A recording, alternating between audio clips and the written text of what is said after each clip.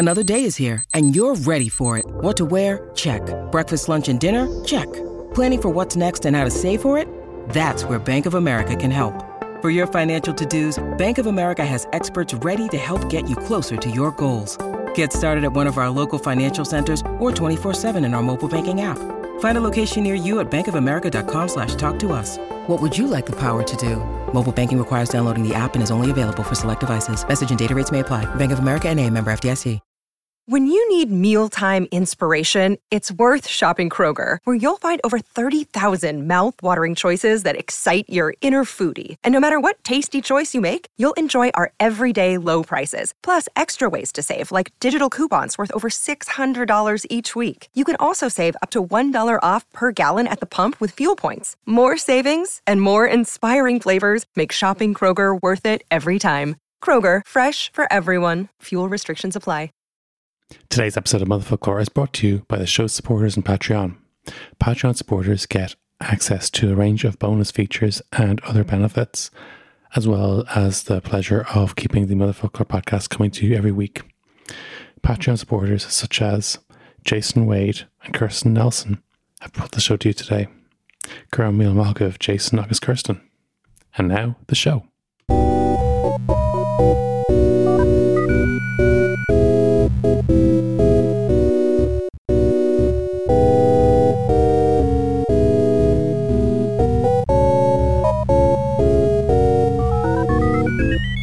From the History Podcast Network, welcome to Mother Folklore, a podcast of words, Irish words, and words from Ireland. I'm Darragh O'Shea. I'm thrilled today to talk to a very special guest, someone I've wanted to have on the show for a while. Back in late 2018, Clodagh and I did an episode on a Scots Gaelic book that I found, which is all called An Luath Lia, which is a book on transgressive Scots Gaelic verse. One of the poems in particular, we read out on the episode. It got a huge response. It also got a huge response when I shared it on Twitter. Its translated title is I Dreamt With You Last Night. The poet was Niall O'Gallagher.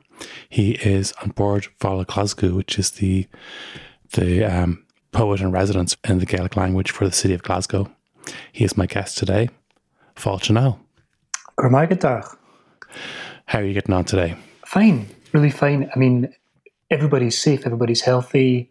It's been quite intense for the past wee while because my wife and I have been working at home with two small kids, but nothing to complain about. Everything's fine. How have you managed straddling your writing, your day job, homeschooling, regular parenting? I think like most people, it's been back to basics. I haven't really done much writing of poetry in the past 4 months while this has been happening, but that's been okay really because I finished my new book on the last day of 2019, so the pressure's not really been on from that point of view. But it's really trying to juggle it between us, So one of us would take one of the wains out on the bike while the other tries to get through some schoolwork, and then everyone has to go into the front room. Well, I work as a journalist, so I'll be on the radio, and then I'll be broadcasting in the next room while something else is happening in the back room. And I think everyone it's just kind of muddling on, And I've kind of been saying, to my colleagues on BBC Radio in Gael that if they hear the kids, then that's just going to happen. There's no stopping them. Since they've been very small, we've managed to stop them more or less from making their debut on the morning news. But one of these days it's going to happen, and I'm just relaxed about it now. People can't expect anything different like this under these circumstances. So I have to ask you, obviously, as a journalist, and during the pandemic, when a lot of people have been broadcasting from home, a strange trend has happened where people have curated their bookshelves behind them to present themselves in a highly intellectual yet accessible kind of way. Well, I mean, I've been broadcasting in front of my bookshelves more or less every night on BBC Alba, which is the kind of Scottish equivalent of TG Cahir. And that's where all the politics news has been coming from, is from my front room in front of these books.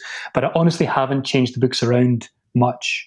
I mean, you take a few things off the shelf that are maybe family photos, or you take away bits and pieces that are too personal. But basically, it's just my poetry bookshelf, or mine and Claire's poetry bookshelf. So I haven't really curated it. Maybe people were expecting that what they would see is lots of biographies and history and all this stuff, whereas it's just collected poems of Seamus Heaney and collected poems of Edwin Morgan and etc. etc. So I come over as exactly what I am, which is a poetry geek and someone who is quite bookish. But that's just, in my case, and that's just me. Because obviously some people have been talking away and people have scrutinized their bookshelves. Interestingly, and now that we live in the age of the screen grab, when people can zoom right in and say, look, this person has a biography of Mao Zedong, we always knew they were, this way or inclined. And people have, and sometimes, yes, people read books by people they don't like, but it's been an interesting process. And some people have clearly curated their bookshelves in a particular way to emphasize their own beliefs or to cultivate that. But it's been a funny phenomenon. Yeah, the other thing is that the laptop that you're using to broadcast with on Skype has to be kind of stood up on about 6 thick books. So actually some of the nicest books are the ones you can't see. They're the ones that are propping up the computer, because they're the ones that are thick enough to actually do the job.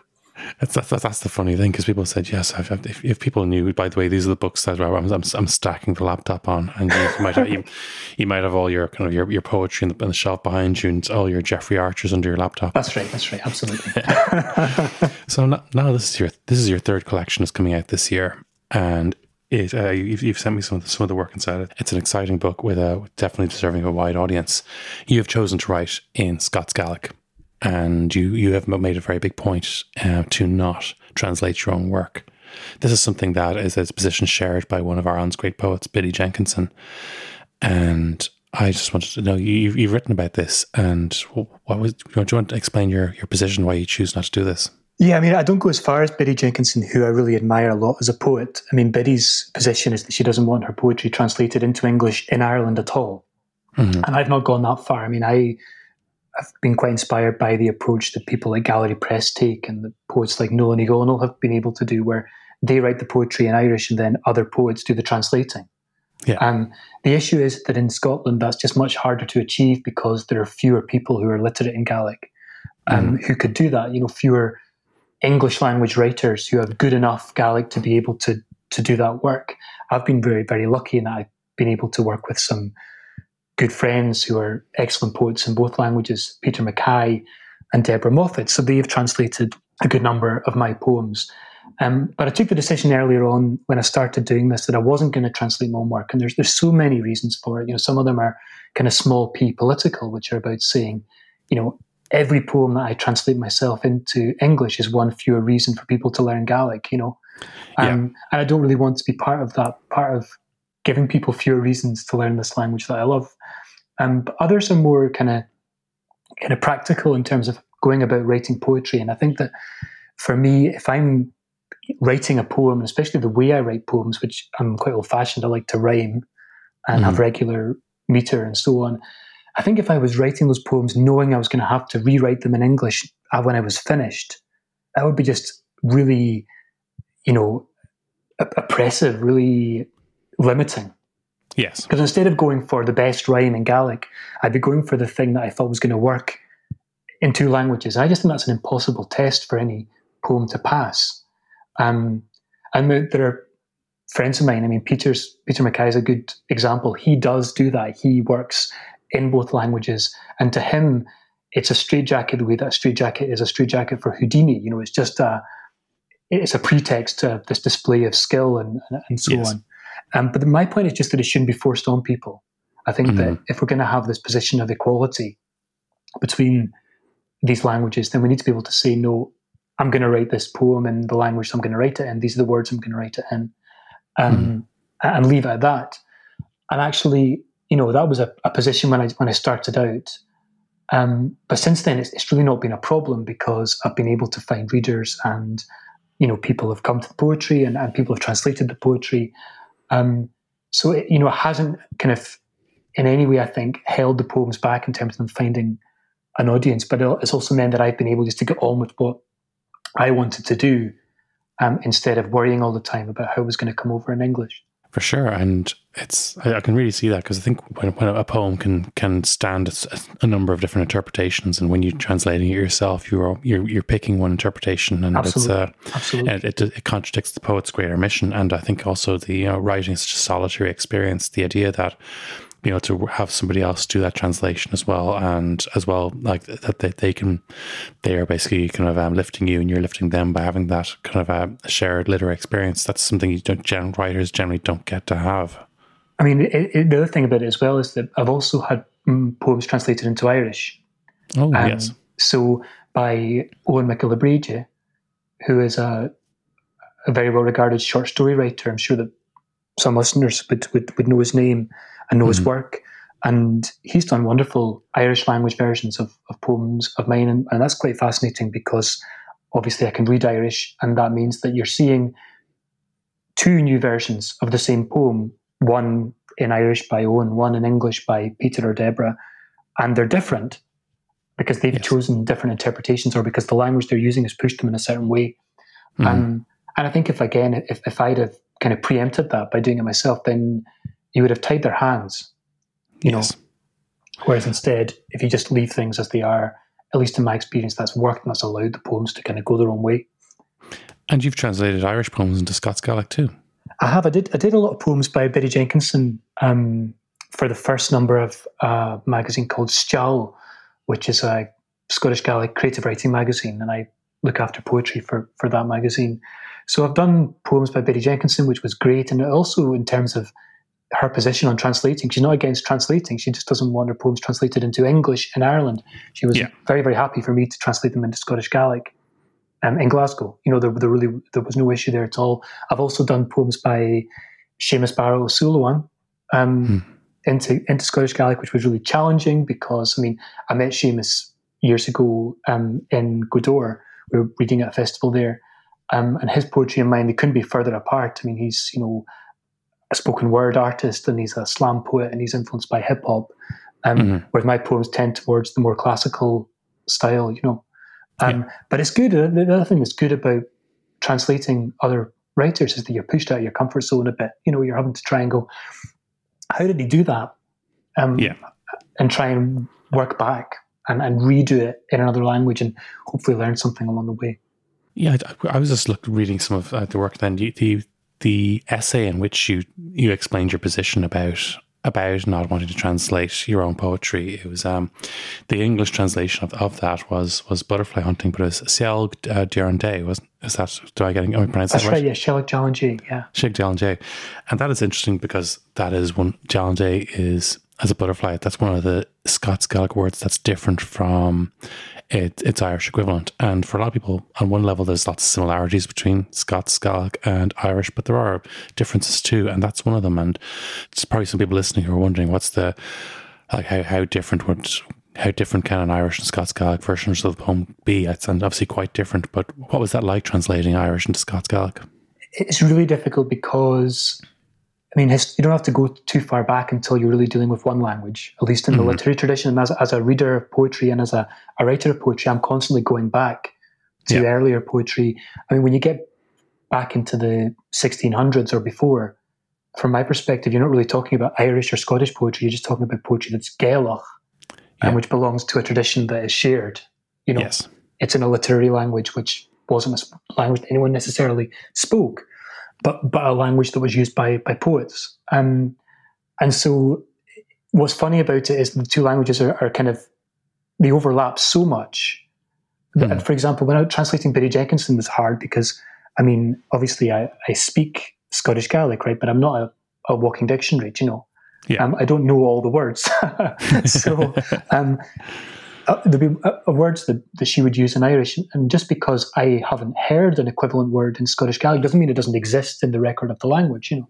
Yeah. So there's this level at which every Irish word is potentially also a Scottish Gaelic word already, just one I haven't learned yet. So that just adds in this extra complication, and then you kind of have to kind of make this decision about how close to the Irish am I going to keep it. You know, and as someone with an Irish background like mine, who is always keen to emphasize the closeness rather than the difference of the two forms, you're kind of pushed instinctively in that direction. But at the same time, I want people to be able to read it. And so you've got in your head, you've got the kind of day-to-day vernacular. So you've got to just make these choices, and it is complicated, you know. But I suppose what translating is really about, when it's from Irish to Scottish Gaelic, is about saying, look at this is great. You really should read this. It's a kind of an activism in terms of our readers, and saying this is great poetry, and maybe I can be some kind of a bridge, between Irish language poetry and Scottish Gaelic poetry, and point to the things that I'm reading just for pleasure in Irish and enjoying, and kind of bring them over a bit. I can really see that, because even like I know Irish. I don't know Scots Gaelic that well, but when I read your poems in translation, I can see the English version. Then I look to see what must that word be in Scots Gaelic, and then I can see the words that I recognize and the words that I don't, or the words that I recognize as being something else. Like once when you may say a heel, meaning your love or my love, and I see that I recognize, that looks a little bit like Collie, and a little bit like Callach, a little bit like some of these words which I recognize in Irish, but it has a very different semi-related meaning here, and it is fascinating. It sends me down wonderful wormholes. I don't think you always have to understand everything to enjoy it either. I think there's always a stage at reading a poem of not really quite getting it, and I quite enjoy that. That stage is really underrated. The point where you don't actually understand things, but you're having a nice time. Yeah, and I also, just speaking personally, I like to read very slowly, and I like to kind of as a calming thing. I like poetry which makes me read very slowly. I like having to reach for the dictionary. Maybe that makes me different from other readers, but that's one of the things that poetry kind of does for me, is it allows me to slow down, have a space where you can slow down. And also, when you're writing poetry and people come up to you, one of the things is you're writing poetry in Scottish Gaelic, which is a language under pressure, if you can put it kind of no more dramatically than that. Then, you're reaching for all these words that are out of use or haven't been in regular use, or maybe just people don't know, or whatever it happens to be. And one of the reasons you're doing that is because I'm writing to rhyme, so I need to find a rhyme word, Yes. But people have said to me that, I didn't know that word, but I like that word. I'm going to start using that word now. So maybe, in a small way, that you can maybe bring things, I'm not making a big claim to this as one writer, but maybe in this kind of exercise of bringing things into poetry, which is not like an everyday thing, but it's a special place for language. Maybe it can then find its way into the everyday language too. Yeah, that's definitely something. And you mentioned these words finding their way into the everyday language. One of your poems, and I know you do mention dictionaries a bit, which I'm going to get back to. One of your poems is about, in the new collection, is about dandelions, or it has a title of a dandelion. Obviously, it's about much more than that. But the Irish for dandelion is Casher Vaughan. Yeah, the Scots Gaelic is a bit prettier. It's Bjarn and Brige. Bjarn and Brige. Which means something like St. Bride's little gapped flower. Bride's little gapped flower. That's because fantastic. Bjarn is a gap. So Bjarnan, the little gapped one of St. Bride. Bjarn and Brige. And it's in Dineen's dictionary as well, So, but I think I was saying to you before that one of the things that about this poem is really about is it's about, since I've had children, I've had to learn all these new words for things that I didn't know before and didn't have any cause to need to know before, Yes. And because my daughter would say to me things like, Igadi, J Gaelic, Dad, what's the Gaelic for X, Y, or Z? And point to this flower. And so I find myself racking my brains and trying to find, the words for these things or looking them up. And then that they make their way into the poem as Bjarn and Brige is the flower, the beautiful flower, but the flower that no one really pays any attention to is normally considered a weed, Yes. But that's where that comes from. That's fantastic, because that is something we get so many, parents in contact with the show who want to rediscover Irish so they can share it with their children. And then even that, just the actual, being able to, I know from my father was able to recognize bird songs and flowers that they wouldn't always know the name for. And the fact that this is a part of Gaelic languages that is particularly accessible because these names are so beautiful. They're beautiful. They're absolutely beautiful. One of my favourites. The book is called Fovla, which Irish-speaking listeners will know means in bloom. And the whole first section of the book is just flower poems and poems about trees and poems about fruit, and I think the book's like a kind of an overgrown, unruly garden, of these poems. And things like the Scottish Gaelic word for the flower we call a bluebell in English is brog na cuache, which is the cuckoo's shoe. The cuckoo's shoe. That's gorgeous. It's just beautiful, isn't it? I mean, and there's all these kinds of things, and particularly, obviously, because we're talking about these languages, they're words for the things that grow here. Mm-hmm. So yeah, I'm really into all that. I'm really interested in all that. I'm really interested in finding, the words for things, and also just having to do with the kids is where the poems have come from, at least in the first part of the book. Yeah, that's really something. I know there are these little like red flowers that I think they're probably like poppies, but not quite. But I always recognize them. I never know what the word is, and I know they were technically weeds, but a weed is just like it's kind of like a botanical loanword. It's just a plant in the wrong place, or that's right, of course. What someone decided to be in the wrong place. Yeah. And some of them were very lovely.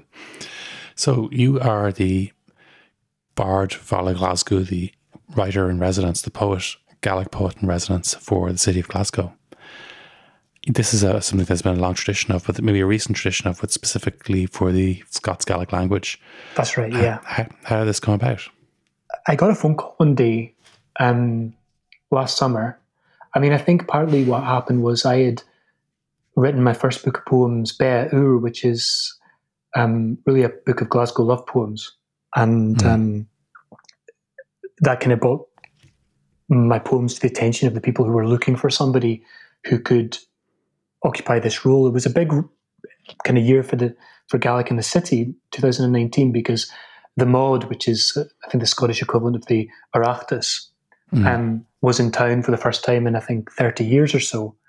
And so there was lots of kind of thinking about how, as a city and as a Gaelic-speaking community in Glasgow, we were going to celebrate that. And so I was asked to do this, which was wonderful, a wonderful kind of honour for me. The other thing, what they asked me to do was they asked me to write 3 poems. They didn't say, what kind of poems or what subject the poems had to be. So I was it was left wide open to me, but I had this understanding of, I was going to have to do something that was connected to the city in some kind of meaningful way. And that was really, it's quite a challenge for me because I'd never kind of had a civic commission like that before. I've always just written for joy. And a lot of my poems are very domestic and very, very private in a way. So I had to sit and think, how am I going to write something that is kind of good enough for this occasion, but also which is kind of meaningful to me and isn't just, a bit of journalism in verse. I really didn't want to do that because I make my living as a journalist. So I wanted to do something else. Yes. And where I ended up with was I went right back to the kind of founding story of the city of Glasgow, which is about 2 saints, St Mungo and St Enoch. And the story turns out, it's such an old story that it's a mythical, it's not a historical story, it's a mythical story.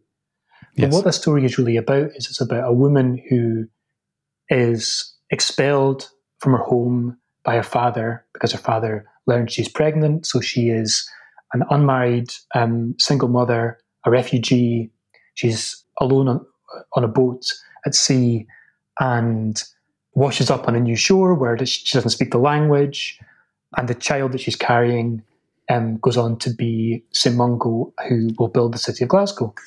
And I just looked at this stuff and I thought, how of this particular moment is this story? Yes, absolutely. That's what I was about to say. Absolutely contemporary and urgent is this story. It also resonated with me. And one of the things I was conscious of is that Glasgow's got a massive Gaelic-speaking community. Glasgow has been, in Scotland, when speaking Gaelic, we call Glasgow Ballamore Ningale, the city of the Gaels. Wow.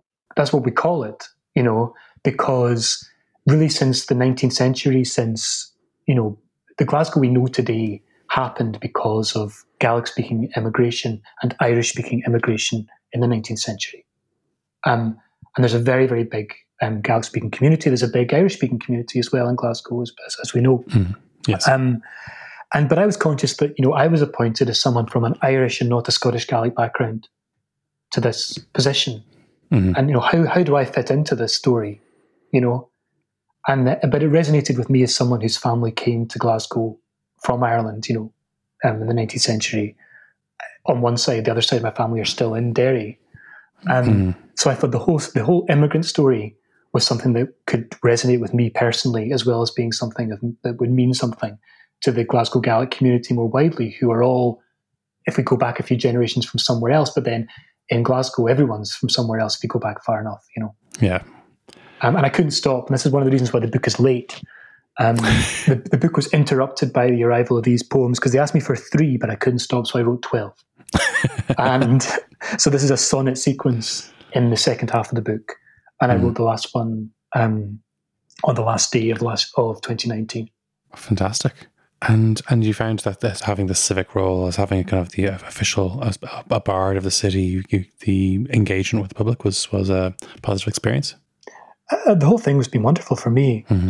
I think, I started writing the poems almost immediately. I think, as a writer, they ask you to do lots of things. They ask you to do things in public and everything else. But really, being a writer is about being alone writing. But I got started pretty quick. And once I found that I could write in a way that, about these subjects, which actually excited me, then everything became straightforward after that, because I was, when I was invited to read in places, then I would have new things that were relevant to read. So it's been wonderful, and it's meant that I've been able to take these poems to places that I wouldn't have been able to take them before. I also think it's a step forward for me, because one of the things that it kind of pushed me into doing was not writing in my own voice. Yes. And I have done some of this sort of thing before, but I don't think it matters too much if the reader thinks it's me or not in the poems, but I always thought it was me in the poems speaking, But in these poems, I started writing in persona and personae, and that was wonderfully freeing, Of course. To be able to write about things, say things that you couldn't say in your own voice, and try and look at things in a way that you wouldn't have been able to look at them. Also in our language as well, it kind of freed me up in terms of the breadth of the language I felt I could use. I could be a little bit more old-fashioned in places if I wanted to be, and use kind of turns of phrase that might sound a little bit, in my own voice, like a little bit too high or a little bit too pompous, maybe, I don't know, because they belong to, older registers of the language. But when I was writing in these voices, all of a sudden that became acceptable, at least to my ear, and so you could really broaden out what you were doing. For sure. And I can see it for a lot of poets, particularly poets of your generation, who are, there's, like every other kind of cultural movement, there are certain trends that are popular or that have gone up unpopular. And there are things where you might find that, say, there's a move towards free verse, in a lot of, or certain very performance driven kind of poetry is kind of quite popular, and you've chosen to use kind of maybe slightly older forms. Some people find the structure of sonnets and alexandrines and those other kind of forms actually to be quite freeing. Yeah, I think for me, the other thing it does is it just helps. I don't really know anything about painting, but I kind of imagine that one of the first things a painter has to do is to choose the canvas they're going to paint on and what the dimensions of the canvas are going to be. Yeah. And a sonnet helps me because I know what space I'm working within. But it's also just really about, I think your taste as a writer follow on from your taste as a reader. And I've always loved poetry in straight form and in rhyming poetry. But certainly in Scottish Gaelic poetry, as it happens, free verse has been the kind of dominant form. Things getting increasingly various and rich and diverse.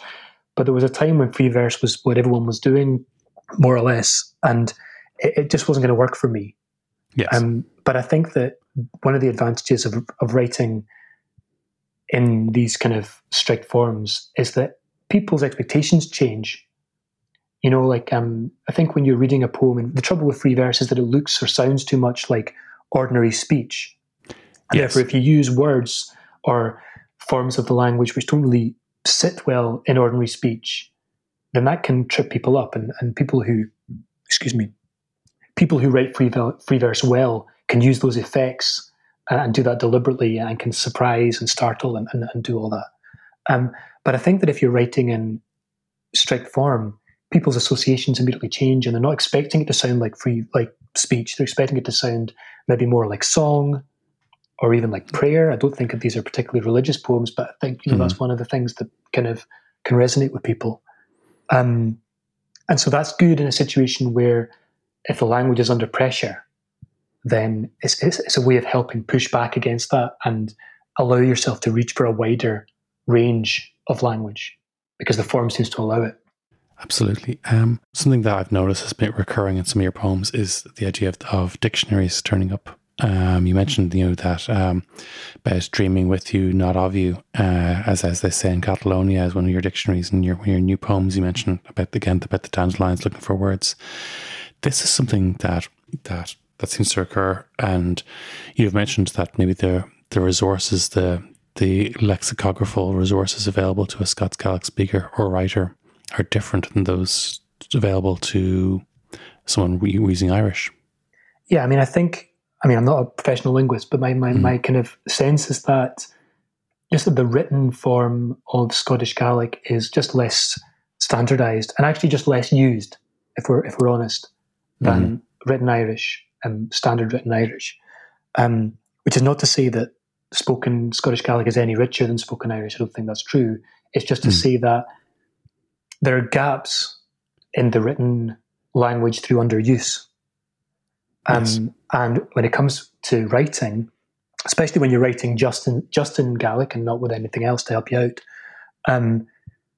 we don't have a dictionary like the Waldres Dictionary, a standard dictionary where you can just reach and say, what's the word for this? I think that, in Scottish Gaelic circles, if a conversation which starts with, what's the word for this, immediately becomes a discussion about, well, I would say this and he would say that and my granny would say something else. Yeah. And I'm sure that happens in vernacular Irish circles too. But there's also in Ireland the option of, well, the word for this is just whatever the dictionary says it is. And in a way, as a writer, sometimes you want to get into all the possibilities, but sometimes you just want to know what the word is and move on. That's not an option we've got right now in Scottish Gaelic. So I spend a lot of time with the dictionary. But that dictionary is Edward Dwelly's Scottish Gaelic Dictionary, which is a wee bit like, I suppose, the Deneen of Scottish Gaelic. It's a really rich resource full of all kinds of arcane and wonderful descriptions. And so it's not really a modern dictionary in the way we would now expect a dictionary to be, but it's a great treasure trove. And I just think there's no way around it. I think that's where you've got to go if you're looking for ways ahead. It's good to have a resource there, but as you say, I think that on one level, I suppose an authoritative dictionary can be great comfort to the pedant and stuff. It only really becomes a problem. It only becomes a problem when someone tells you that the version your granny uses is wrong or didn't exist. And indeed, I know there's a lot of weight has been added to the fact that Deneen didn't include the word crack in his dictionary. Oh, right, okay. And people have jumped to massive conclusions by saying, because Deneen didn't include crack, we can assume that the word had no existence prior to its appearance in O'Donnell's dictionary in 1977, and therefore isn't a proper Irish word, because we all know proper Irish were only existed before the famine, and God forbid languages evolve or take shape.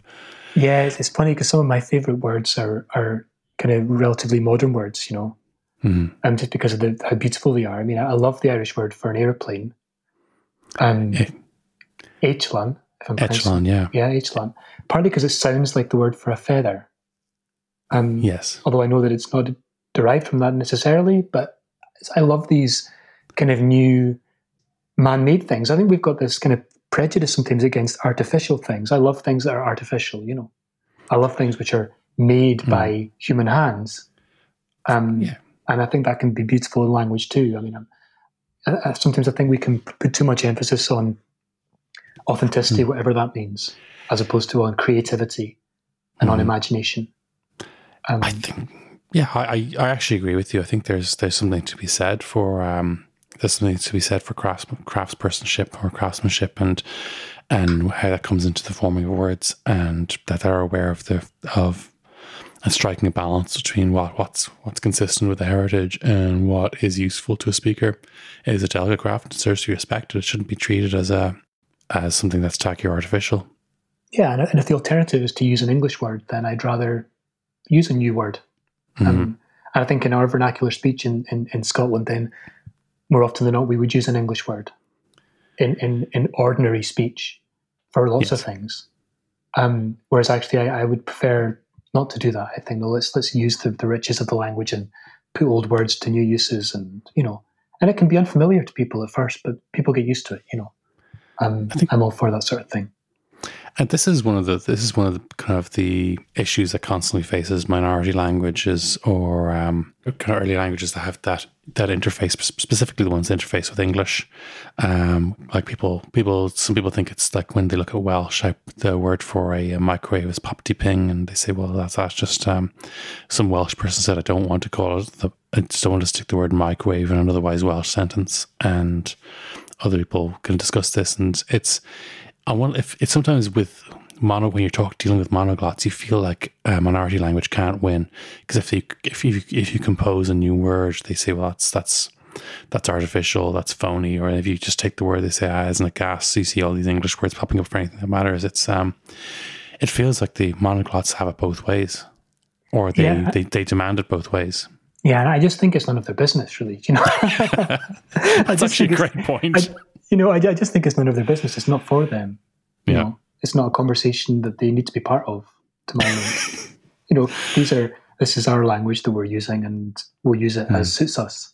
And, we don't need to look over our shoulders and, get the approval of those who, for whatever reason, aren't speaking Irish or aren't speaking Gaelic. If they want to come and join in, then that's great. But I don't think we need to be concerned about what they think. I think we can just leave them to it, Maybe I'm too blasé about these things, but that would be a nice starting point. Definitely. And before we wrap up, we'd love to ask all our guests what their favourite Irish word is. But if you have a favourite Scots Gaelic word instead, or as well, that'd be wonderful too. Well, I think my favourite Irish word for the moment is Éileán, just because I think I love the way it sounds. I love the middle consonant. I love the newness of it and the way it echoes the word for a feather. For the moment, my favourite Scottish Gaelic word is Bjarnam Bríde for a dandelion, which I just think is so beautiful and so of this place that we live in. And it just appeals to my imagination that something so small and so unvalued, people are usually pulling them up as fast as they can, should have this, not just this beautiful name, but this holy, it's got a saintly name. Yes. And so, value in small things. That's fantastic. Now, where can people find your work and find out more about you? So the Gaelic Books Council in Glasgow, if you Google Gaelic Books Council, they have all of what's in print really in Gaelic now, and both of my books are there. The third one I'll be there soon. There's also some poems on the website of the Scottish Poetry Library, and you'll find some more information about me and some poems there. Hoping the new book will be out in the autumn. And before then, I'm hoping that you might see some poems in Core. I'm hoping that some poems from the new book will appear in Core, either to coincide with or just before the publication of the book, so people can have a look in Core and find a few things there.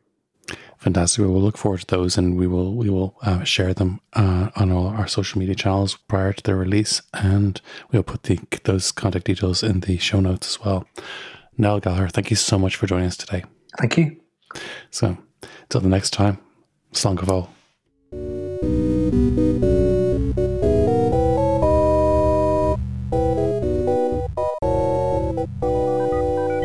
Thank you so much to Niall Gallagher for being such a brilliant guest. Really interesting stuff. I really enjoyed making this episode today, and I hope you enjoyed listening to it. Mother Folklore comes out every Friday on the Hest of Podcast Network. Thank you so much to Brian for doing the production work, and thank you to Kirsten Shield for doing the artwork. The production of Mother Folklore is made possible by support on Patreon. Patreon members In addition to keeping Motherfolklore going, get access to certain bonus content. This very week, Patreon supporters got to see a live episode in which I chatted with Oral Nicole, the guest from one of our most popular episodes last year. They were able to submit questions, participate in it, and those Patreons who weren't able to attend live got to have that whole chat released as a bonus podcast episode. And if you're signed up on Patreon now yourself, you can get access to that as well as next week's one. In coming weeks, we're going to be revisiting former guests such as Niamh Lear, Carl Kinsella, and many others. And if you are a supporter on Patreon, you can participate in those as well as many other advantages. You can contact the show at motherfolklore@headstuff.org. You can contact Motherfolklore on Twitter. That's our rotation curation account. Or me at the Irish 4. Until the next time, slán go fóill. This has been a production of the Headstuff Podcast Network. Weather is beautiful. Perfect.